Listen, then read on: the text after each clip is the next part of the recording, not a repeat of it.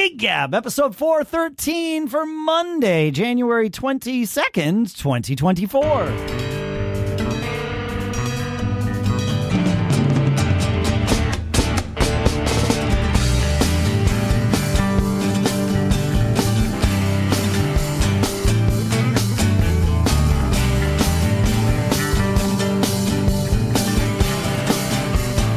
Greetings, folks, and welcome to Gig Gab, the show by, for, and about working musicians. Our sponsor for this episode is greenchef.com/60giggab, where you get 60% off. We'll talk more about that in a little bit. For now, here in Durham, New Hampshire, I'm Dave Hamilton. Here in Durham, New Hampshire, I'm Billy Butler. How you doing, Billy Butler? I'm good. How are you, Dave I'm good. Hamilton? You are in a slightly different portion of Durham, New Hampshire. Like 6 feet away from you. Yeah, maybe 4. Thanks for doing the episode. Oh, thanks for having me. Yeah, man. Again. Yeah, no, I want to keep doing this. Yeah. This is great. Yep. And we miss Paul. We do miss Paul. Absolutely. Paul's coming back like in less than a month. Oh, nice. Yeah, we'll February 19th will be the 9th anniversary of Gig Gab. It's crazy. And so I made sure that we scheduled that day to have Paul on the show. Yeah, of course. Yeah, Paul. Paul and I stay in touch pretty regularly. He meant what he said. Like when he left, he loves doing the show. That's not what they're saying on Reddit. But I know. Well, but that's Reddit's fault, isn't it? In fact, if they were saying the truth on Reddit, that's when we need to worry. Yes. When Reddit becomes our source of unbiased truth, the world is over, Billy. Yeah, well, I trust Reddit more than anyone else. I'm just saying. Sure. Yep. Yeah, but there's a filter there. There is a filter there. Yeah. They have great music, ways to find music. That's what I found. Really? Yeah. You finding music on Reddit? I do find music on Reddit. I look for it, but yeah, of course, of course. You know, yeah. there's some really great communities with music. It's not, fair. It's because it's more user friendly. Yeah, Reddit is compared to like Facebook and the rest of those. Sure, and it's not all ad driven. You know, it's more user driven. Fair, because the users really kind of control the experience. Yep. Of Reddit. So, I mean, I'm of course they're a huge company and all that, but yeah. Their model is a little closer to user friendly than Facebook or I mean, I guess Instagram is kind of user driven a little bit, but yeah, it's definitely a different algorithm. That's especially interesting. Finding music specifically. I used to use and yes, hi, I'm Dave and I'm old. I used to use. I'm older than you. You are 6 months older than I me. am. That's right. Yeah. And Billy and I play in a band together called Bitter Pill, just to give everybody some context if you don't remember the first BitterPillBand.com. There you go. I used to use Usenet, all the news groups, sure. Yep. for what you're describing, like finding music and then also finding fans and communities. Correct. All those things. And I hadn't thought about, I missed that. From, I mean, there's Facebook groups for bands and stuff, but it's not. You don't get to pick. You don't like. It's more fan clubby than it is actual like. Yeah. You know, hey, listen to this new music. And it's people posturing. And don't get me wrong, I know Reddit has that too. But they call it status update for a reason. Yeah. It's all about status, right? Yeah. I like it. Yeah, but maybe I got to dig back into Reddit for music stuff specifically. Yeah. I use Reddit probably as much as any other social media. Yeah. I always have. Yeah. Yeah. I mean, you know, I'm kind of a computer geek. Yeah, we're nerds. Yeah. Yeah. I grew up with a computer in the house. Yep.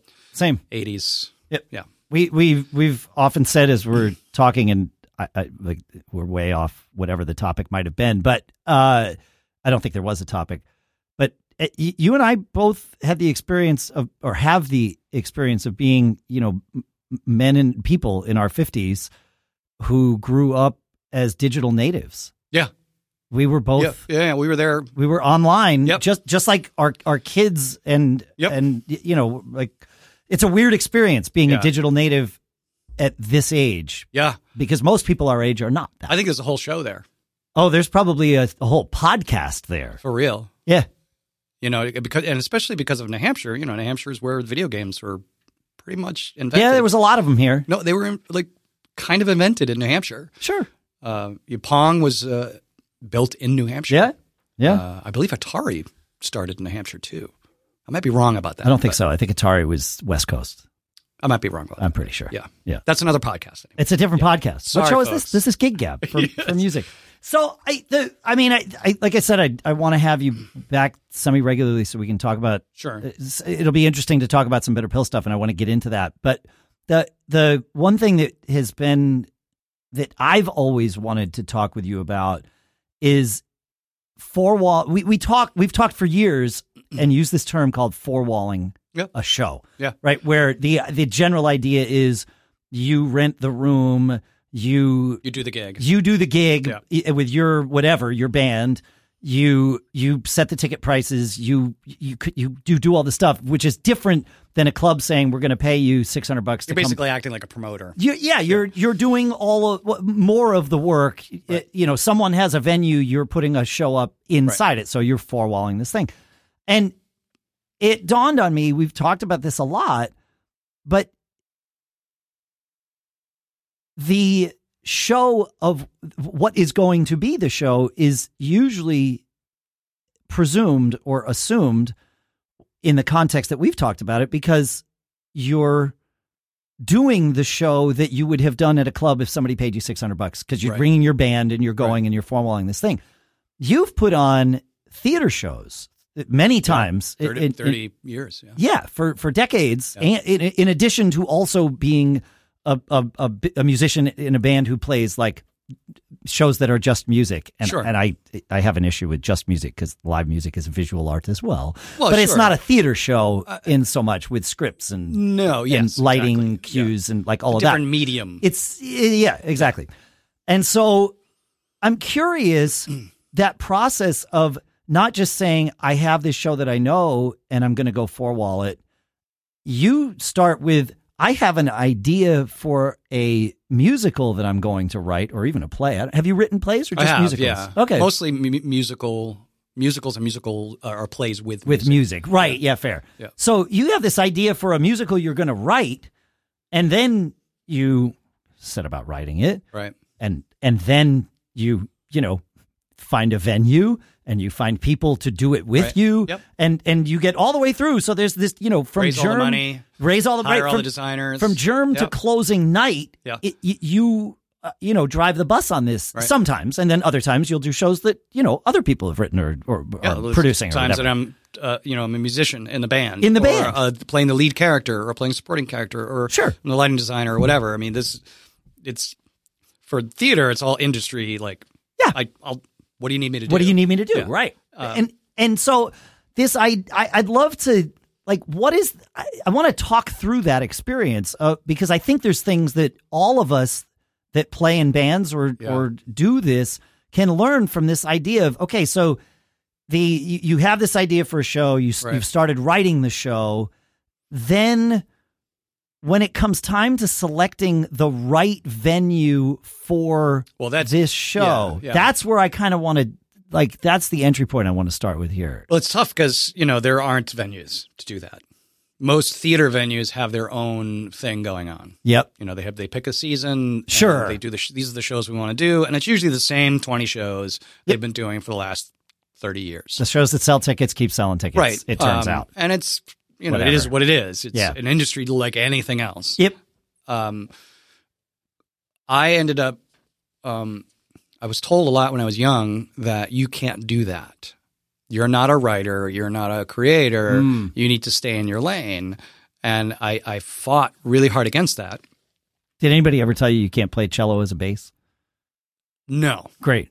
I don't know. Somehow you wound up playing cello as a bass. So there you go. I did that. I don't, and it was funny too, because like, sidetrack a little bit. I was like, nobody's doing this. And then I found a band that was doing it. The Dead South in particular, a huge band. They're not really that big in the States, but they're bigger than most people realize. Yep. In fact, I reached out to him to ask him how the cello bass player in that, how he amplified his cello. And we went back and forth a little bit. Sure. But where was I? Producing a show. I was told you can't do that. So I had this idea to write, and I was always writing music. I grew up in a very musical family. Sure. I think previous episode I was on, I talked a little bit about that. Yep. So it was mostly music, and I didn't do musicals. I was doing plays as a young actor. And I was making a living actually as a teenager, not a living, but it was a job. I got paid to do it. Yeah. And then musicals kind of started entering the communities across the country. You know, musicals have always been popular, but at a certain point, I think it was in the 90s when it really just became a thing. It's because Disney got involved and all the big companies. So I got into musicals, and I didn't really write musicals. I wrote music and I wrote plays and scenes and sketches. And it wasn't until this is the thing, Dave, like I had people in my life, and I grew up in a very artistic family saying, you can't. This is what you're supposed to do. Yep. Even with like a very liberal, stay in the box. You're an artist. This is what the box looks like. You'll never be this. Yeah. So I stopped writing. Oh. And then I met my wife, and in my 30s, she was like, "You're really great. You should write more." Huh. And so I did. And I didn't realize that this was a thing that you had sort of put on the shelf. I did, yeah. Wow. Well, I was, No, I get it. I understand why. Dave. You don't have the ability to do that. Yeah, Dave. yeah. So somebody says that to you enough. You start to believe them, right? These people that you look up to, especially. Yeah. And she was like, F them. You write something. And so I did. I sat down and started writing again. And she's the reason. Huh? I've known you for how long? And that's amazing. That's awesome. Yeah. So really it was done at that point.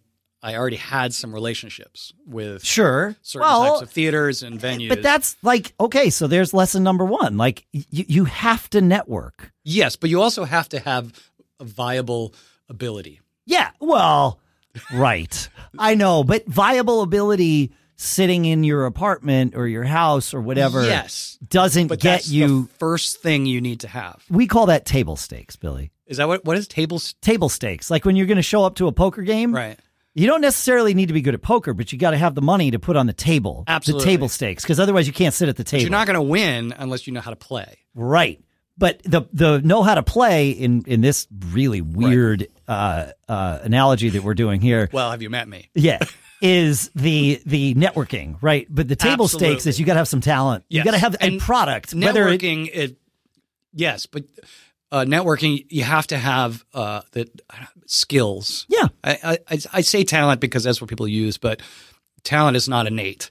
A passion and all that is, but skill is something else. Yes. But you also have to have relationships and relationships with people you have worked with and created with that see you as a viable artist. Yeah. And you have to be able to sell tickets. You got to, Yep. You got to put butts in the seats and money in the box. Yeah. But really what it comes down to is having the skills and being able to put out a good product. Yeah. A good piece of work that you're doing. And even if you don't sell the tickets, you have to cultivate that audience anyway. We had this little conversation earlier about that. You have to cultivate. You have to build it. But it's not just building it for one show. Even if you're right, like you build an audience over time of people who are fans of your work, not of a specific piece of your work. Exactly.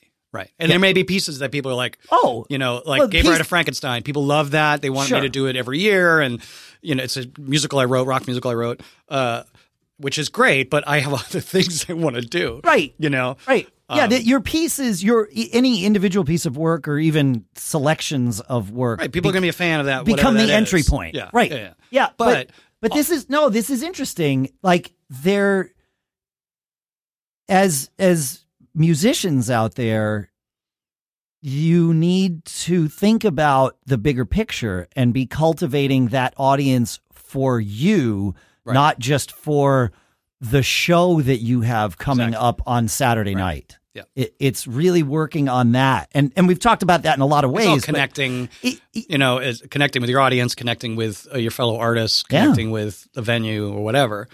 But ultimately, all of that led up to me just wanting to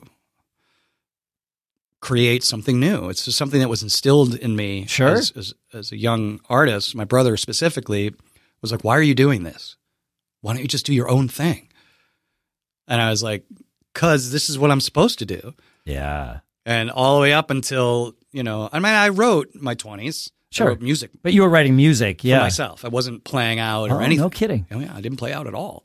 Wow. I would sit in with people. Sure. Just to be in the background. You were playing, just not right, your but stuff. not my stuff because it wasn't good enough.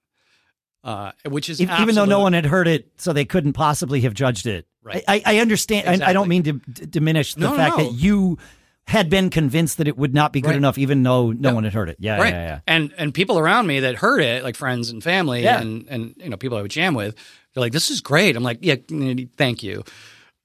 I felt like they were humoring me, you know, because, it's so good. I'm like, I don't believe you. Yeah. And maybe it wasn't. I don't know. I listened to the early stuff that I wrote. I'm like, that's pretty good. Like, I'm not that same person anymore. Sure. So I wish I could tell that person, keep writing, keep writing, do keep your writing. thing. Yeah. This is what you're describing.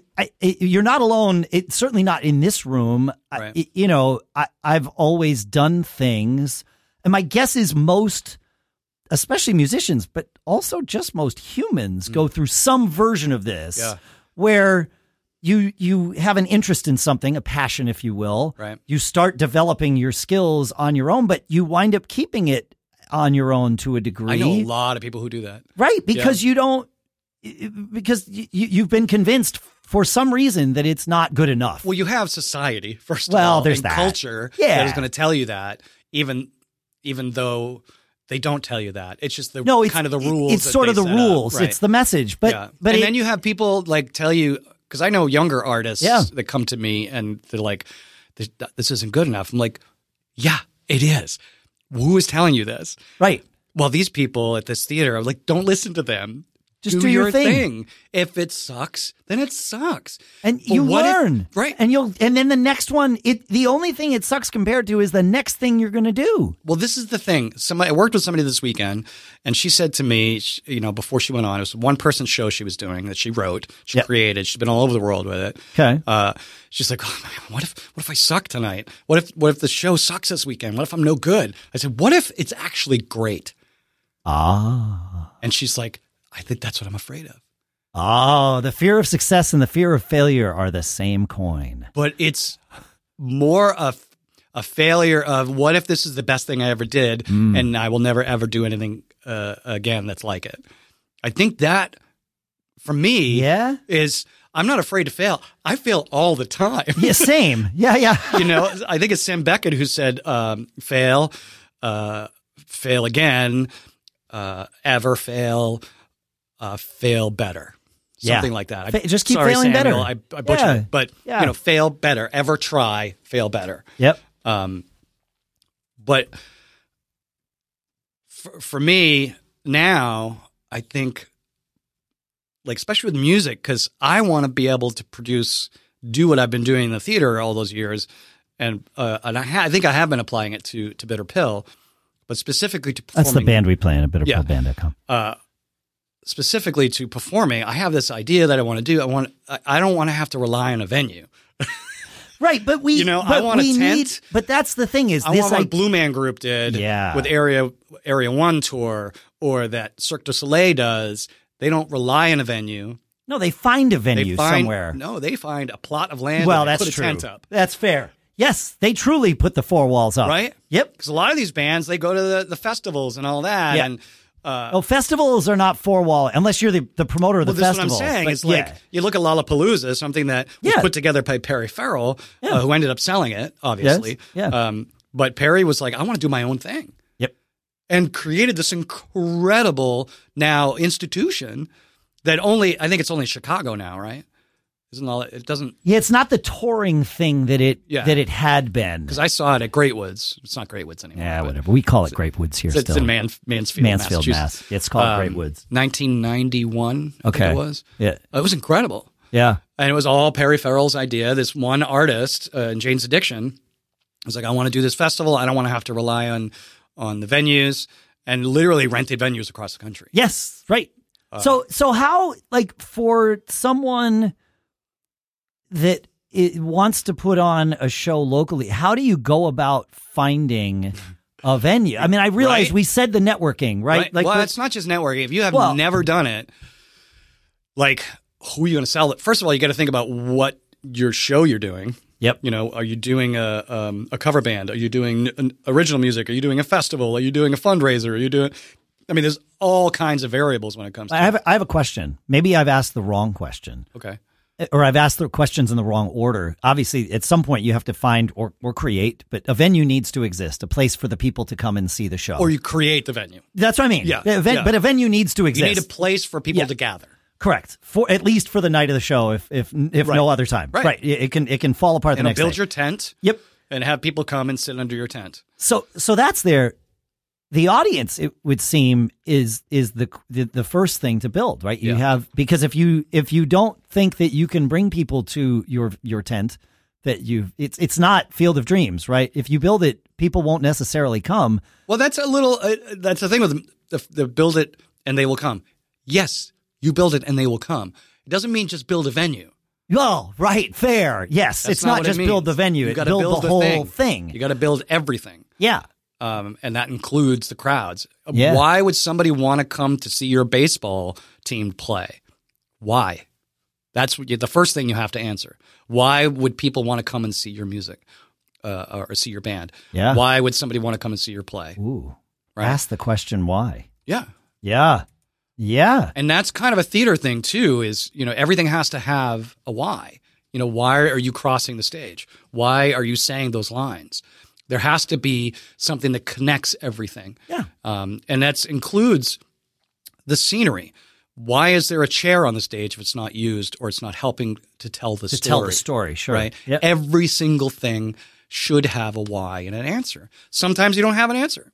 Sometimes it's just why, and you leave it open to interpretation. Sure. Right? Yeah. And it's the same you thing. You leave too much like that, and then it becomes... then everything becomes abstract. It becomes a mess. Which is... It can be okay. Which is a thing. I've seen. It's absolutely a thing. And I've had a great time seeing it. Yeah, I used to go And I see, think a band could be the same way. I've seen Eric Dolphy play. I mean, there's like... Yeah. I saw Lou Reed play. Yeah, I would argue that perhaps Lou Reed followed more of the rules than Eric Dolphy, but maybe not. I don't... Different rules. Not at the concert I was at. Different rules. Fair. That's fair. Yeah. But the why is important. Yes. You know, why? Yes. Why At least ask why so that you know that you're choosing not to answer it. Yeah. But why do you want to do it? That's the first thing I would ask myself. Yeah. Why am I doing this? Yep. And I say that every day. Why am I doing this? Oh, I'm asking myself that right now. Why did I hit record? I hit record, right? Yeah, I did hit record. Okay, cool. And beyond that, you know, you got to find, it's so hard because audiences are so fickle. But, you know, I find when something is good, and it's hard, I know it's subjective. Sure. Especially with music. But there are some things that are undeniable with art. That no matter if you're a fan of the genre of music or not, you walk in and you hear somebody play or sing or do something and it moves you instantly. Even if it's not your thing. Right. Yeah. I think of like the first time I've heard certain artists, I was like, whoa. I had no idea who they were. Yeah, but is that, I'm thinking of the times where I have experienced that. Is that more about the charisma of the person? It's all of it. Okay. Yeah. Because when I've experienced that, I and again, memory is fallible, but it turns out, at least that's what I heard, but I might have remembered that incorrectly too. Sorry, it's what I do. I know. But it's more, I am captivated by that human or the this package. Group of human. Right. Yes. Yeah. I'm telling you, like when first time I heard Perry Farrell sing, right? Yep. Most people are like, oh my God, this person's terrible. Sure. But I was like, this chick is amazing. People said the same thing about Geddy Lee. A great example, when I first heard Geddy Lee, I was like, who is this chick? She's amazing. Oh my God. Like instantly looked it up. I was like, oh, it's a dude. It's a dude. He's still amazing. Right. And I got into Rush. Yep. Right? It's not everybody is Geddy Lee and not everybody's Perry Farrell. No. And that's the thing about Perry Farrell. Doesn't have a great voice. Like, it's not a great voice. Right. But there's something about it. There's a reason why they sold millions and millions of records. And Yes is the example that comes to mind for me. Yeah. John Anderson. Oh, yeah, totally. He is this, I mean, talk about diminutive, right? Like he is literally short. If he's, 5'2" or something. Right.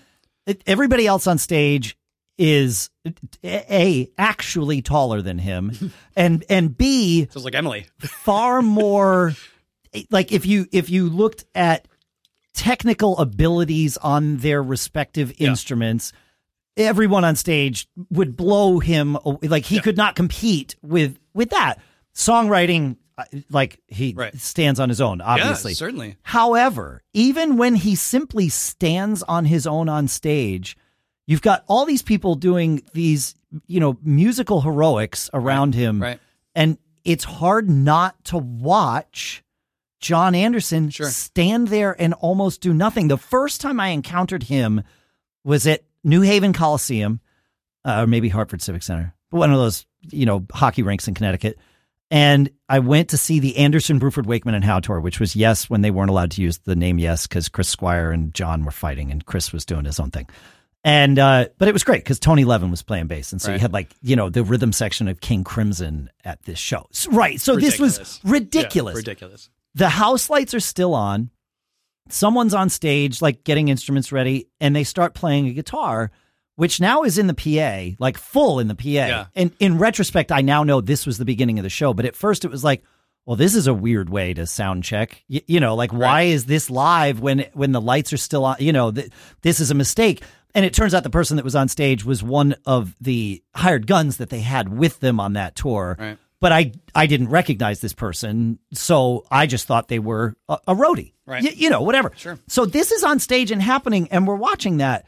And our seats were on the side of the arena. So we were sort of turned to our right to look at the stage. For some reason I cannot explain, I was drawn, as all of us were, to look left to the back of the arena where Jon Anderson starts walking in. He hadn't sung a word yet. He hadn't said anything. He had a microphone, and eventually he sang as he walked up, and then the lights came down, and that was how the show started. Why did we all look at him? How did we know? There wasn't even a spot on him yet. But he's magic. That's presence. It's presence. It's charisma. Yeah. It's all of those things that are unquantifiable, but you know it when you see it. That absolutely, and that is something that is generally inherent in a person. You can maybe learn to capitalize on it. Good at anything, no, other than being like a terrible politician. Yes, it's most politicians are that way. They're very charismatic. They walk into the room, everybody wants to talk to them, and then they open their mouths. It's really funny that you say this. We don't talk politics on the show, but I'm about to, sort of, but not really. When I moved to Austin in the mid-90s, I wound up doing... just FYI, music is politics. Just throwing that out there. Music? Art is political. Anyway, sorry. No, I want to come back to that. Sure. Yeah, because that, you are good at blending the two. Most musicians are not good at blending the two. I get it. Okay. Yeah. So we had this business where we were helping people with their computers and stuff, called Computer Nerds. And one of the things we did was we would write custom databases for people because they needed it and there was good money and we had that Still skill. A thing. Yeah. Correct. Yeah, exactly. And so prior to me joining, they had started this job, and then I wound up kind of being made point person on it. We were writing the campaign contribution tracking database for the Governor George W. Bush campaign. Sure. And so, we would do most of the work in our office to rewrite the thing. He did very well in Texas. Yeah. Yep. And this was for his anyone became the president. Correct. Yep. Yeah. This was for his second term but he was in the middle of his first term as governor and running for the second term. So they needed to make some changes to the database. I was in the office rolling out this new version on one of their computers, and I am heads down, super focused with my back to the door. Same experience as I had with Jon Anderson. I needed to look left. Suddenly, I needed to turn around. Yeah, I felt that presence. And he was there. Another short dude, too. Correct, yeah. And he was there. And I had this overwhelming need for this human to like me. It was fascinating. Yeah. I wouldn't have that need if he walked into the room. But it wasn't because it had nothing to do with what his job was or his politics or anything. It's not the first time I've heard that. Yeah, and about George Bush specifically. My guess is that that's true of most, certainly presidential candidates. They have to be. You have to be. Yeah. Right. And I think that's the same with being a performer. Yes. You need some version of that. You can't turn your back on the audience. Right. And I don't mean that literally. Because you can turn your back on the audience. You have to be aware of your audience. You have to connect. Yeah. The whole point of making art is to connect with whoever you're making the art for. Thank goodness that's not true about podcasting. Otherwise, I'd be totally out of a job. You have to connect with your audience. No, I know. I'm saying it's in jest. I'm very aware of this. Yeah. And maybe we won't connect with the George W. Bush stuff, but, no, it was just fascinating. It was really interesting. It was like, I wanted nothing more than to sit down and have a beer with this guy. It was a fascinating just urge, and it was he just happened to become the president of the United States. And then there was that. He did all right. He did okay. At least on that scale. Moving away from politics. Sure. Because people won't like my politics. Some people might. Some people might not. Come to a Bitter Pill show, folks. Yeah. Like I said, Billy, you are good at blending those two things in a way that's being literal, though. Yes. Aware. I'm saying that all art is political and inherently. And that goes back to creation of art. In that it's about the people. It is. And, politics is about contemporary things happening now and commenting on things. And, that's another conversation. No, but that's what music is too. Yes. Right? And music is art. Just saying. Moving away from politics back to producing your own work. Having charisma, sure. I know plenty of people, though, that don't have that. But they get on stage and they're really good at what they do. Yes. Right? Whether it's playing an instrument or whether it's singing or acting or whatever it is, they just have that. Yep. Right? And it's not a matter of them having the charisma. They just have the skills and the ability and the talent to do that. Yeah. You don't need the charisma to succeed you don't need to be with this. a president to be able to do that. Right. You don't. Success, and there's different versions of it. It's not binary that you have it all or none. Right. But success is subjective. We know that. Yes. But producing your own work is thankless because nobody thanks you because you're doing all the you're driving the boat, and being able to do it is a privilege. But at the same time, and maybe we can go after the break. We can come back to it. Is why to produce your own work. Right. All right, Gig Gab family. It is time for a tasty tune-up for your meal game with our sponsor, Green Chef. Let's rock your kitchen. Picture this. You're back from a gig. Your stomach's growling louder than your amp. What do? You whip out a Green Chef box and turn your kitchen into a backstage buffet. Whether you're a keto keyboardist, a paleo percussionist, or a vegan vocalist, Green Chef has got your back with meals that are like a VIP pass to clean eating city. Say goodbye to the same old sad sandwiches. Green Chef delivers whole foods that'll have your body feeling like it just nailed a solo. It's not just food, it's fuel for your next encore. And hey, who knew that gut health could rock so hard? Their new gut and brain health meal plan is like a headliner for your health.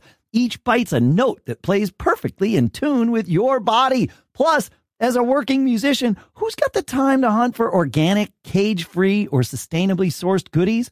Green Chef does the legwork so you can do the fret work. And here's the kicker. Green Chef and HelloFresh jam together. More choices, more flavors. It's like having a world tour of tastes right at your fingertips. Switching between the brands is my secret chord progression to mealtime harmony. And now you can too with a sweet deal. You ready for the crescendo? Go to greenchef.com/60giggab and use code 60giggab to get 60% off plus 20% off your next 2 months. That's right. 60% off plus 20% off your next 2 months at greenchef.com/60giggab. Now go rock your meals with Green Chef, and our thanks to Green Chef for sponsoring this episode. All right. I want to talk about running an original band, running a band in general. Sure. But, you certainly are the, whether you like it or not, the leader of Bitter Pill, in that you are I have no issue with that. You're right. I mean, it's true. Yes. It's just how it is. You are not a dictator by any stretch of the imagination. No. In fact, you're one of the most collaborative people I've ever worked with. Oh, thanks. Yeah, I appreciate that. It's true. I work hard at it. That is obvious. Yeah. Because you and I we have a lot of similarities and we disagree wholeheartedly on many things. On some other things, yes. Correct? Yeah, but we're similar humans in that we have the tendency to be resolute in our convictions. Absolutely, 100%. And that can make us control freaks. Yep. And so, actively working not to be in a collaborative environment is like it's something you work on. It is a skill that can be developed. It has to be developed. It's not just something you have to learn. You have to learn. Yes. You have to learn. People have to teach you to hate. You have to learn to love. Yeah. You have to learn to care. You have to learn to, collaborate. And you have to work with people who are willing to collaborate. Well, that too. Yes. Yeah. Otherwise, you wind up being taken advantage of. At least I've found. Yeah. Like if I have been taken advantage of, I can't even tell you how many times. Yeah. And it's because I'm too much of a collaborator. You're actively collaborating when someone else is actively like just sucking that from you. Yep.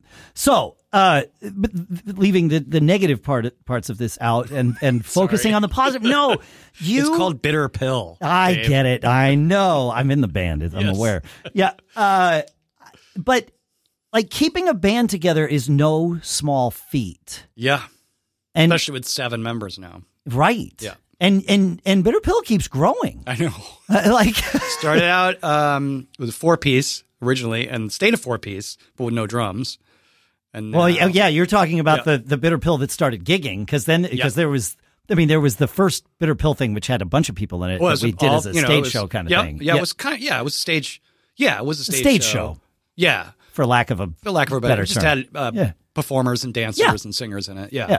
But it was still all my music. Right. It was all we were music, playing no dialogue or anything. Right. There was no linear story. It was just 24 it was vignettes. of my songs. Yeah. Yeah. It was it was essentially like live music videos. Yes, exactly. For lack of a better term. Or going to see a band play 24 songs with dancers and singers.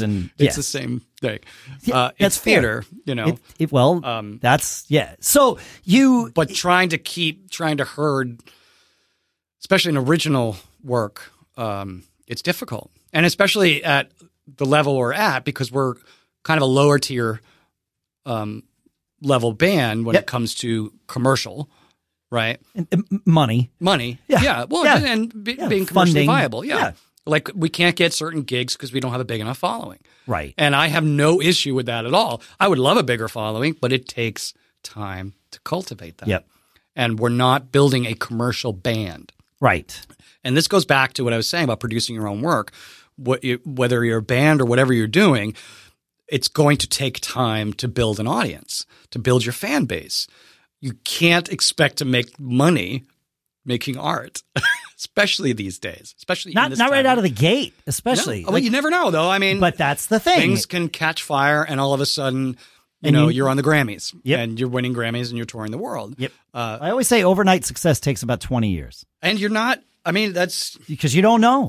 Look at somebody like Taylor Swift, who had everything given to her, a dad in the industry, writing for these great stars at 14 years old.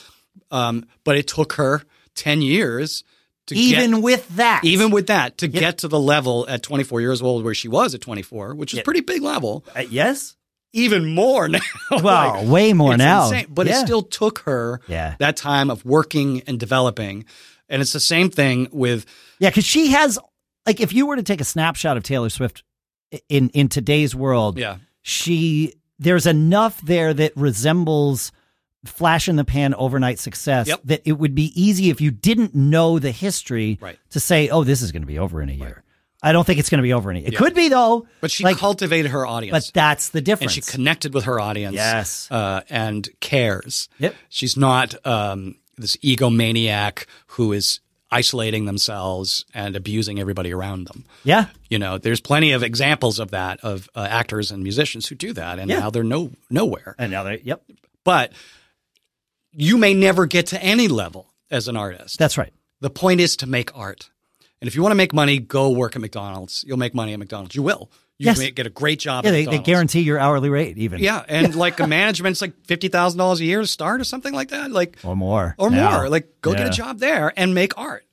Yeah. You can do both. Yep. You know, there's this thing about you have to love what you do to pay your bills. Sure. And I just don't agree with that at all. Yep. Because most artists I know don't make enough money to pay the bills with their art. Yep. And why would you want to compromise your art to make money, right? Yep. If it's not commercially viable, like, oh, I want to change how I do things. No, make what you're making, go make money elsewhere. Yes. But don't expect when you four-wall that venue, you rent that venue, bring your band there, and 3 people show up. You can't expect you can't expect to sell out. Right. And even if you do sell out. Especially original work. Yeah, but even if you do, sell out or sell the venue, sell a gig well, now start thinking about what you learned so that you can do it for the next one. Right. Yeah. Right. And keep going. Keep making art. Well, okay, so it's that keep going part that I'm really I want to talk more about because it's tough keeping a band together. Yeah. And you have done something in Bitter Pill successfully that I'm certain, and I probably kept quiet about this, maybe I didn't, but when it was first proposed to have a sub fill in for a gig for our original band, I was like, I was a non-believer, and that's putting it kindly. Yeah. Right? Like it's like, oh, this is a stupid idea. We should just cancel the gig. I think it was John, our guitar player, couldn't make it. And you're like, oh, no, I got somebody else that's going to be totally fine. And it's like Jimmy's amazing. Jimmy Doherty's amazing. Oh Jimmy, my God. But I would happily play, and he's played with us several times. Yeah. But that first and he's not gig, John. No, not at all. That's the thing is like we put a successful version of our band out there that I was happy to stand behind once I knew I had no confidence going in. I mean, I was like, I'm going to do the gig. I'm not going to like pull a diva thing and not show up. Too. And that was also a weird gig. It was this private party, but he's played some public gigs with us too. And he's fantastic and he fits. But like the idea of having a sub in any band is controversial as a term of efficiency, but an original band, it's weird to me. I mean, I get it on the highest levels because there's millions of dollars involved. Yes, there's corporate involved. And all insurance of that. companies say you have to go do this. You have to do it. You have contracts and blah blah blah. Yes, but it's just music, man. It's not some sacred cow. Yeah, and I've something that I've realized recently. It's just art. Yep. It's not the original. It's not John McCormick, our amazing. Yeah. My mate, my man, my friend. Right. Cohort, my co-writer, my creator. It's mine. Yeah. But at the same time, this is the way I look at it. No one is indispensable. Fair. Everyone's replaceable. 100%. And why can't that be within an artistic endeavor like Bitter Pill? As long as we can, and we do, like Bitter Pill, our audience trusts that what we put on stage as Bitter Pill is going to be entertaining. I was going to say good, but that's such a subjective term. I hope it's good. Entertaining is also subjective, but it's different than just good. Right? Like they know that our goal is to go entertain. My goal is to connect. Connect, sure. Which to me is a little deeper than entertaining. Yeah, it is. Because entertaining is kind of like talent. It's kind of a vague word. But connecting is that thing. Is whatever we put on stage is going to connect. It's going to entertain. It's going to give you an audience member something to do for a couple of hours that you're going to be happy you chose to do. Right. Like that's the thing, or you're going to think about it, or it's going to be a thing for you. Yeah. Whatever. Yeah. And our audience trusts that. And obviously has been fine when we've had Jimmy. In fact, I've had people come up to us and say, gosh, when I saw John wasn't here, I was a little surprised, but wow, this was great. Yep. And it's like, but you knew that we could do that. Yeah. I did not know that we could do that. And part of that's informed by having had subs in different other bands that I've played in. And it's always not always, but sometimes it's like, oh, let's just get to the end, please. Well, a lot of times these things are personality based. I think maybe they're often always. I mean, again, table stakes is. I don't want to play that game, that personality game. I want to make art. I want to create. Yep. I want to make music. I want it to not just be entertaining, and I don't want it to just make people happy. I want to make people mad. I want to make people hate me. I want people to love me. I want all of that, because that's the point to me of making art, is to move people, is to have people feel something. Yep. You know, a lot of people say that, you know, I go to these things so I don't have to think, I don't have to do anything, I can escape. When in reality, it's the opposite. You are actually reconnecting with who you are as a human being. Well, I think both of those things are true. They're saying I don't want to think about the things I usually think about. Right. I want to escape from the things I'm usually trapped in or like stuck in. And the way to do that is to give yourself something else to immerse yourself in, which is... Well, to remind you that why you're a human being. Well, hopefully that your life isn't just your job. Right. That your life isn't just the bills that you have to pay. Yeah. That your life has deep meaning. People love you. People care about you. Yeah. You know. But that escape, I mean, I always say that, you know, reading music, like playing a musical, especially a complex one where I really have to or one that I don't know, which therefore is complex if I'm sight reading it, right? Even if it's super simple, it's like, don't screw it up, Dave. Like, we're all counting on you. Don't let them know you're screwing Don't it up. let them know. Right. Yeah, exactly. But I love that. And I think of that as an escape. Now, it is not I'm not thinking. I'm only thinking about playing that part. I can't possibly think about. No, you have to focus on the moment. What's going to be for dinner? What was going on at the office? You're in the moment. You're in the moment. This is a theater thing. This is what actors do. You have to be in the moment at every single moment. Yes, and know what's coming. That too. You got to do both. Focusing on that, but you have to focus in on the moment and play the truth of the moment. Yep. Because otherwise, the audience is not going to be there with you. Right. So if you're on stage and you're playing and you're in a song and you're not in the moment of that song, people will know that you've disconnected, and that you're even if you're highly skilled, you're phoning it in, and people will know, even if you're not really showing that you're phoning it in. And this is interesting, because I was going to ask you about the vision of how you approach Bitter Pill, but you just explained that. And I know it's not unique to Bitter Pill for you. You do this with pretty much everything you do. Yeah. But I tell you, playing music, especially your own music, is completely different than any theater, any acting, any of that. Agreed. I mean, there are similar elements. But when I'm in the moment, it is for me, it's like a meditative state. Yeah. And that I'm connecting to whatever it is on another level. Yep.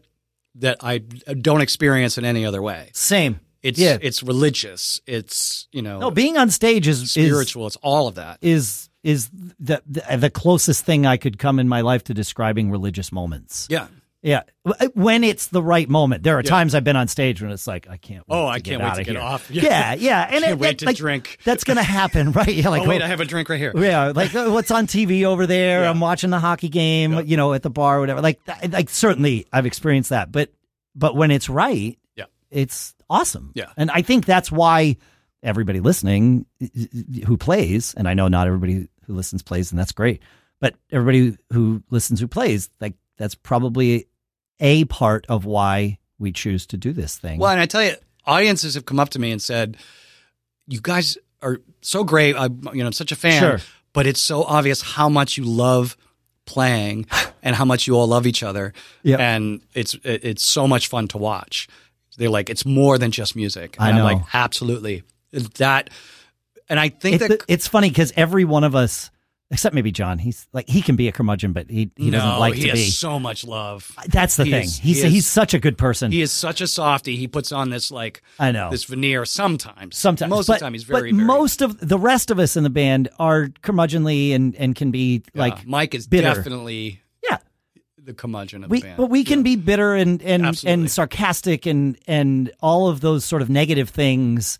But when we put Bitter Pill on stage, it's cathartic too. The only thing we can communicate is joy. It's even the weirdest thing. I mean, I write these terrible, depressing, political, all these just deep dark songs, but they're fun. They are fun. Yeah, one of our new songs that I think you heard. Actually, we've been in writing sessions. You yeah, so there have been writing sessions. Yeah, it's just three of us. Me and Emily and Sean are writing together. But I want to hear about this. This is like inside baseball now, folks. Oh, sure, Because Billy and I haven't talked since the latest writing session. There's a song called Hate. I've heard Hate. I remember we played it a little bit. But we got it down now. Okay, cool. It's I want to name the next record Hate. Of course. Just because you heard it here first. Just because it's so appropriate. It is. Especially the time we're living in. And the song is... Oh, you know what? The album cover could be. Oh, sure. I dislike the word should. That's why I corrected myself. That's just a me Doesn't thing. mean it's going to happen. No. But it could be like the word hate in the sky. Yeah. And a pool of water below it. And reflected in the same font at the same size, the word joy. Oh, sure. Oh, see? Yeah. I don't know. I'm in. Crazy ideas. Yeah, but it's ironic. Yes, it's the irony of it. That's why I like to do that for the album cover, so that we can help people get over the no. We get it. And I think that song's not a great example of it, but because I think it's obvious that the song's ironic. When you hear it, of course. Yeah. But there are songs like Conned is not ironic. No. Conned it's a good song. Thank you. And if people, I guarantee you, there are some people, perhaps a lot of people, who don't listen very closely to the lyrics and just enjoy the catchy little dun dun dun dun, right? And they're into it, and then there's this rap section which is kind of cool, and that's great. And they might not what's being said. They may not be paying attention too closely. And I wrote it specifically to be on the nosy, but which nosy? Yep, I know. Though if you really sit down and look at it, you're like, oh, it's pretty obvious. I know which way it goes. Right. But it could go. It has. Yep. And it has. I've had, MAGAs come up to me like, yeah, that song. I'm like, that song doesn't mean what you think it means. But to them it does. And that's why I love it. Yep. Because they connected with it. Yep. And it speaks to them. Unfortunately, it's not the right way. It's not your way. It's not the intended way. Exactly. Right. It's not the intended way. But that's the thing. Once you put music out there. That's what I wanted. And I want to be able to connect with people who I disagree with. Yes. And maybe they'll hear my side. But and it's not a matter of my side. It's just my opinion. Right. In a poetic way. Well, I really try to avoid being too on the nosy with things because it alienates people. And that's the thing that amazes me and I said earlier, you are someone who is good at combining your politics, your partisan politics with your music in a way that I'm sure it alienates some people. I'm sure it does. Whatever, but not so much that it's alienating anyone out there specifically. Right. And I don't. But not everybody's good at this. No, and I try not to do that in like my regular life with the people I know that I don't agree with politically. Sure. Because it's just toxic and doesn't get anything done. My advice to musicians out there is if you already have developed this skill, great. You're fine. Yeah. If you want to develop this skill, that's great, but make sure you develop it before you bring it on stage. What drives me nuts are people who don't have this skill and then gain an audience. And this is true of podcasters too. And this is why you will never hear me talk about politics on any of my shows. It's an escape for my listeners, but that escape from having to listen to politics, to partisan politics, is a byproduct of me not being good at combining the thing that I am good at with that. So guess what? I don't do it. And I always say, put it in the art. Yes. Put it in the art. Put it in your work. Yes. Let your work speak. But this is my work. I know. You know what I'm saying? Like, I can't be too on the nosy with it. You can't be too on the nosy with it. Unless that's what your gig is. Unless that's your work. Right. Right. There are podcasts that I listen to that are specifically about certain types of politics. Of course. And, I'm usually rah. But I'm also not 100% in anyone's pool. Sure. So yeah.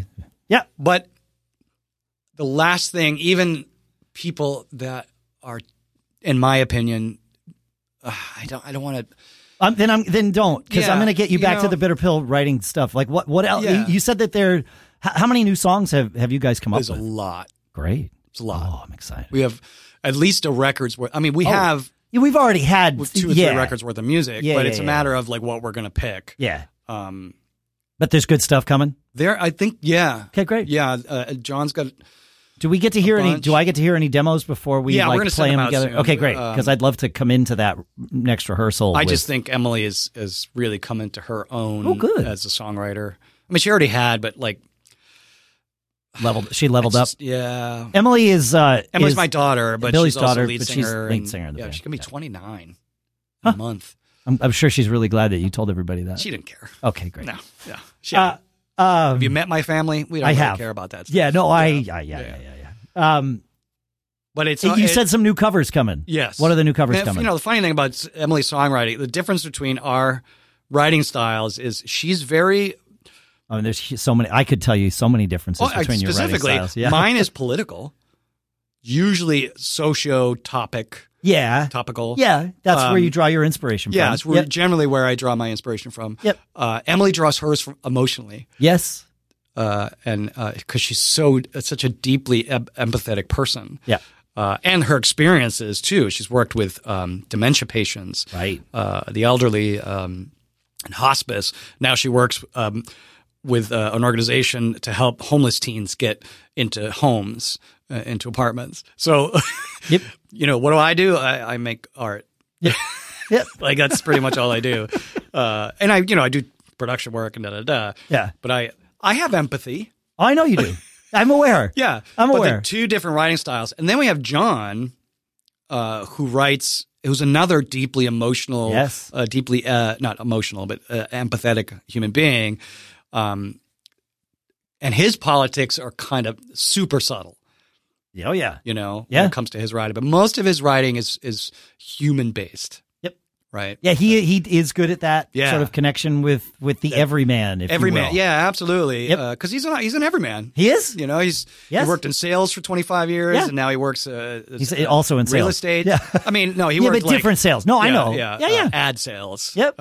And he's been a professional musician his whole life. So all of that combined, he just has a really interesting perspective. Wow, cool. I'm excited to hear these songs. That's so different. What are the covers? Perspectives. One is a Betsy Hutton, I think her name was. Okay. She wrote this song, "Your Murder, Love is Murder" or something. I'll look it up. Emily sent me a version of it. Murder, He Says. Murder, He Says. I think was I right about the name? Betsy Hutton. Betsy Hutton. Betty Hutton. Betty Hutton. It's funny because we have that song, Betty Says. the Stripper. I know, yeah. There's a sad story with Betty Hutton. Oh, such a sad story. But Emily sent me this great version of her singing it with the ukulele just on the phone. I'm sure. Oh my God, this is amazing. Like she's going to hate maybe she won't listen to this, but she hates when I say, you know, how amazing she is. Sure. Cause she's proud papa, but also like, I don't disagree with you. Yeah. Yeah. In fact, that's the wrong way to say it. I wholeheartedly agree with you. Yeah. Like she sent me this phone recording. I'm like, oh my God, this is amazing. Like, I just want to play for people. Like, listen to this. Just this. This there is you go. one of the best singing artists in the world right now. And like, nobody knows who she is. Yep. What? 10 people know. Yeah. Right. We got like 7,000 Facebook followers. It's fine. Yeah. I mean, we have an audience. Yeah, we actually do. Yeah. But she's just ridiculous. And it's not just the proud papa. I know talent. Yeah. I know it. I know. Yeah. There's another Tom Waits cover she wants to do. Of course. I can't remember which one it was. All right. I have a couple of covers I want to do. What's one of them? Name one. Then I have a question I want to ask before we have to wrap up. I can't think it off the top of my head. Okay. Then I actually have a list of about 150. Well, I mean, covers I want to do, but. We have a Slack channel full of them. Yes, so we do. Eventually, we will mine that. Yeah, exactly. So you mentioned earlier, just to set this up a little bit for folks, that you, in addition to being a performer and a writer in both theater and musical endeavors, you also understand, and I'm understating it here, sound and lighting and all of those things. You worked as a professional sound engineer. You have worked as a professional lighting designer. I was doing lighting this morning. Well, that's that. So we can talk about sound, but we're testing people's patience. Yeah. No, but I want to talk about sound at some point with you, because you and I think we have a lot that we can talk about. So we'll make that sort of the primary topic the next time you're on. Yeah, Sound exactly. gab.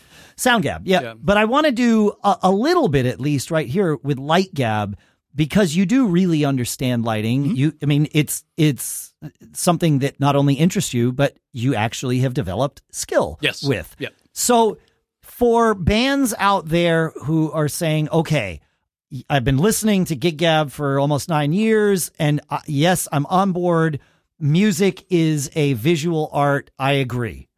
I know my band needs to look good on stage, and part of that it involves how we present ourselves and how we dress and all of those things. Or you can look bad. Or you can, but you like have to, Guar, you know, right? Acknowledge that whatever you bring on stage is your costume, right? And it could be a t-shirt and cargo shorts. That's fine. Just know that whatever you're wearing is. But why are you wearing those cargo shorts? Right. That's the why. Is that part of who you are? If it is, it part great. of the character you're developing for how you do shows? It is to the audience, whether you think it is or not, right? But and that's a great conversation to have too, because everything you wear on stage is your costume. Yep. Let's talk about lights. If a band has nothing hard with a band? What's the first thing a band should think about lighting? In terms of getting, should they be worried about? Well, if you're four-walling it, then you need, No, but for a band that's playing clubs, that maybe have enough light to keep you from stumbling on stage. What's the first thing a band, and even if a club has lighting, where should you be aiming the lights? What are sort of the basics that somebody can do going in? Oh my God, it's such a. I know. We'll start with this, and then we'll have you back on. Well, the trouble is you go into these clubs and they have their own gear and their own people, and they don't want you touching their stuff. Let's say they let you touch their stuff, right? Or it's your stuff. It depends on what your band is and what mood and all of that. Yep. Do you want to be seen? Some bands hide behind darkness. Some bands use a projector to light them. And so you're projecting on bodies. Yeah. And you're seeing an image on that person's body, which I think is super cool. That's cool. Something I want to do. It can be a thing. That would be great for us. I want to do. Yep. Yeah. There are fundamentals in lighting, but let's talk. Let's angles and wattages and fixtures. Let me zoom us out a little bit more.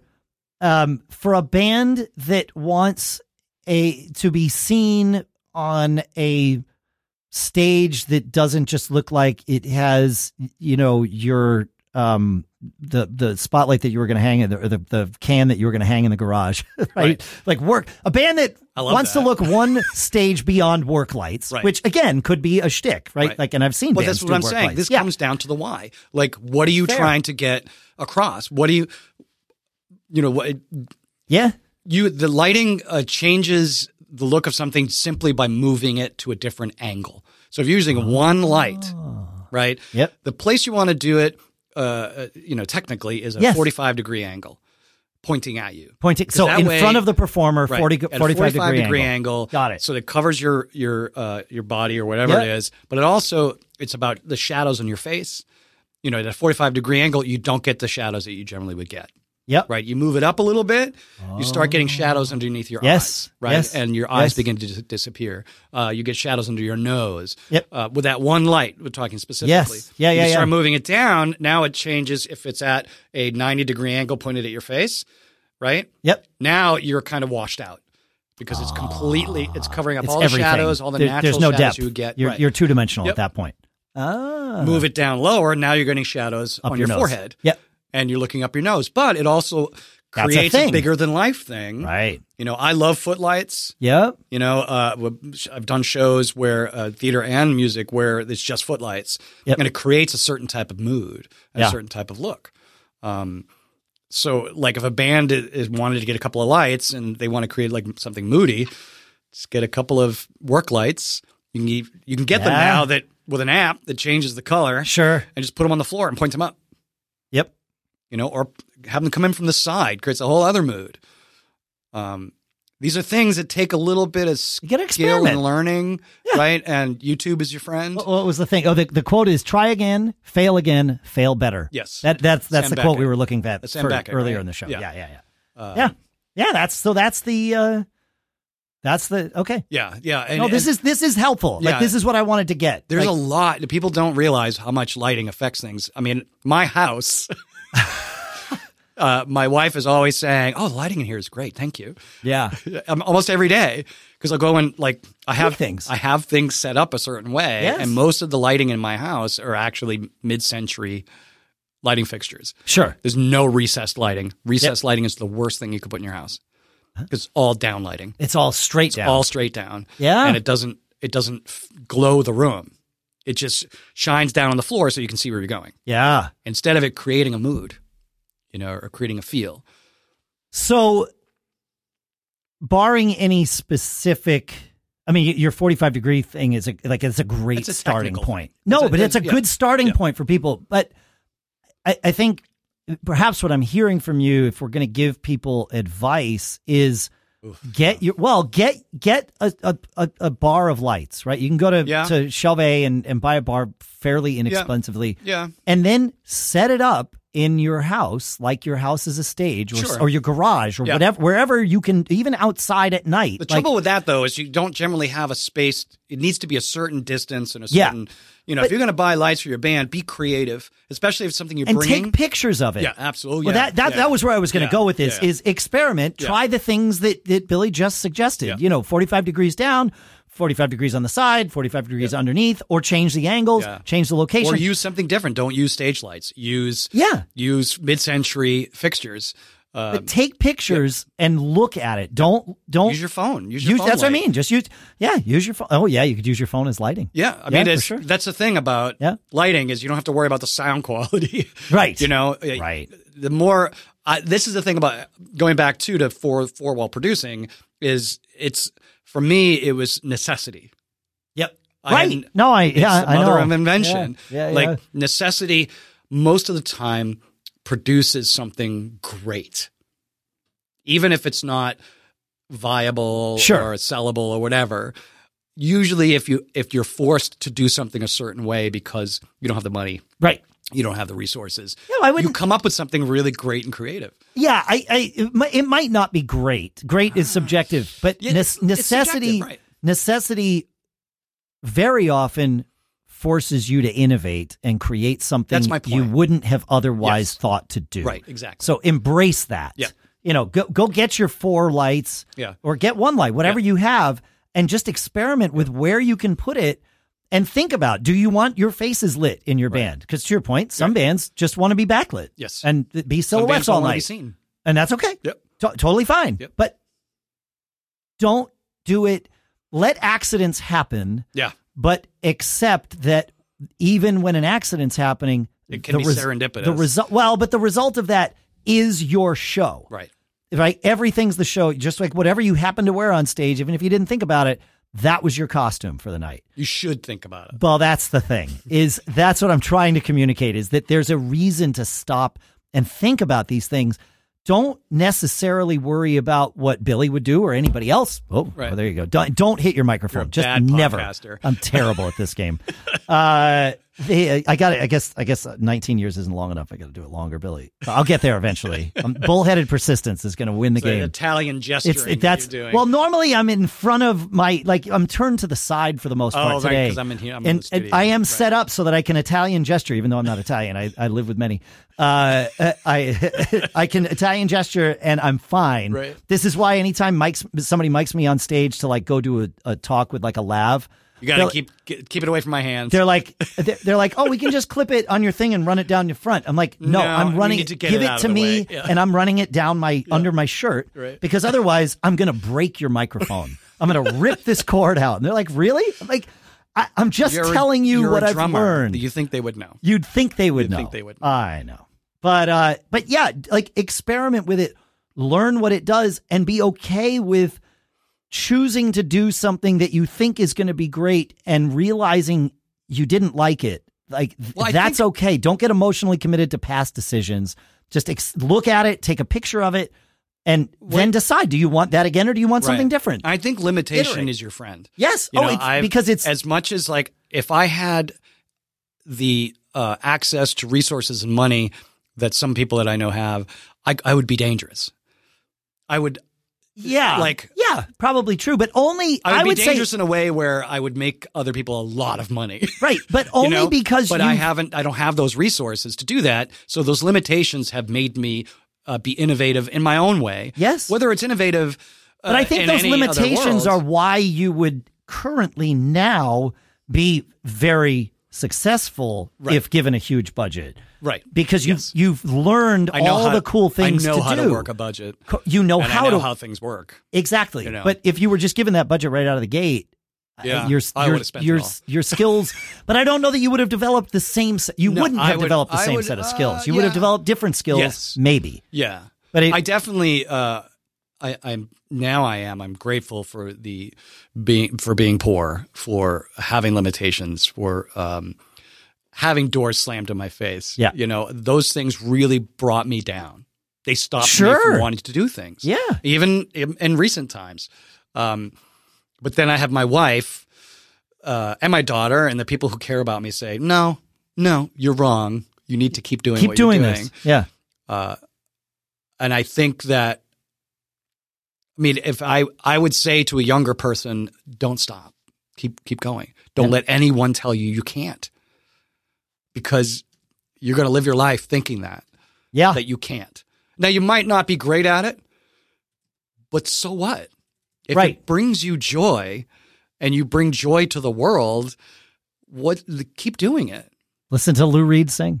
He's a terrible singer. The point is we have put as a society, and I think this is worldwide at this point, we have put such a monetary value on everything. It's we've politicized everything and monetized everything. And there's nothing wrong with money. There's nothing wrong with making money. No. But there is something wrong with putting a dollar sign on something that brings you joy.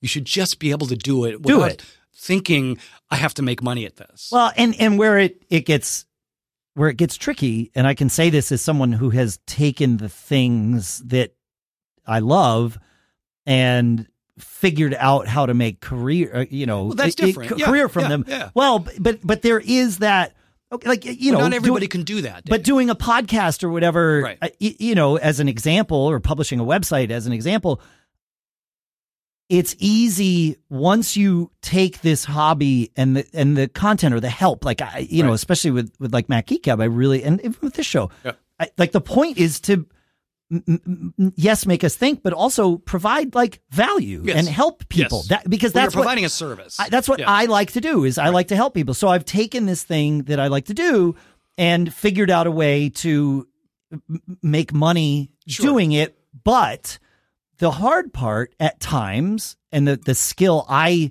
needed to develop, was to figure out how to keep the two from influencing each other, right? Because it's really easy to say, oh, well, I could take on these 4 sponsors and have them drive the content of every episode. But then you're compromising.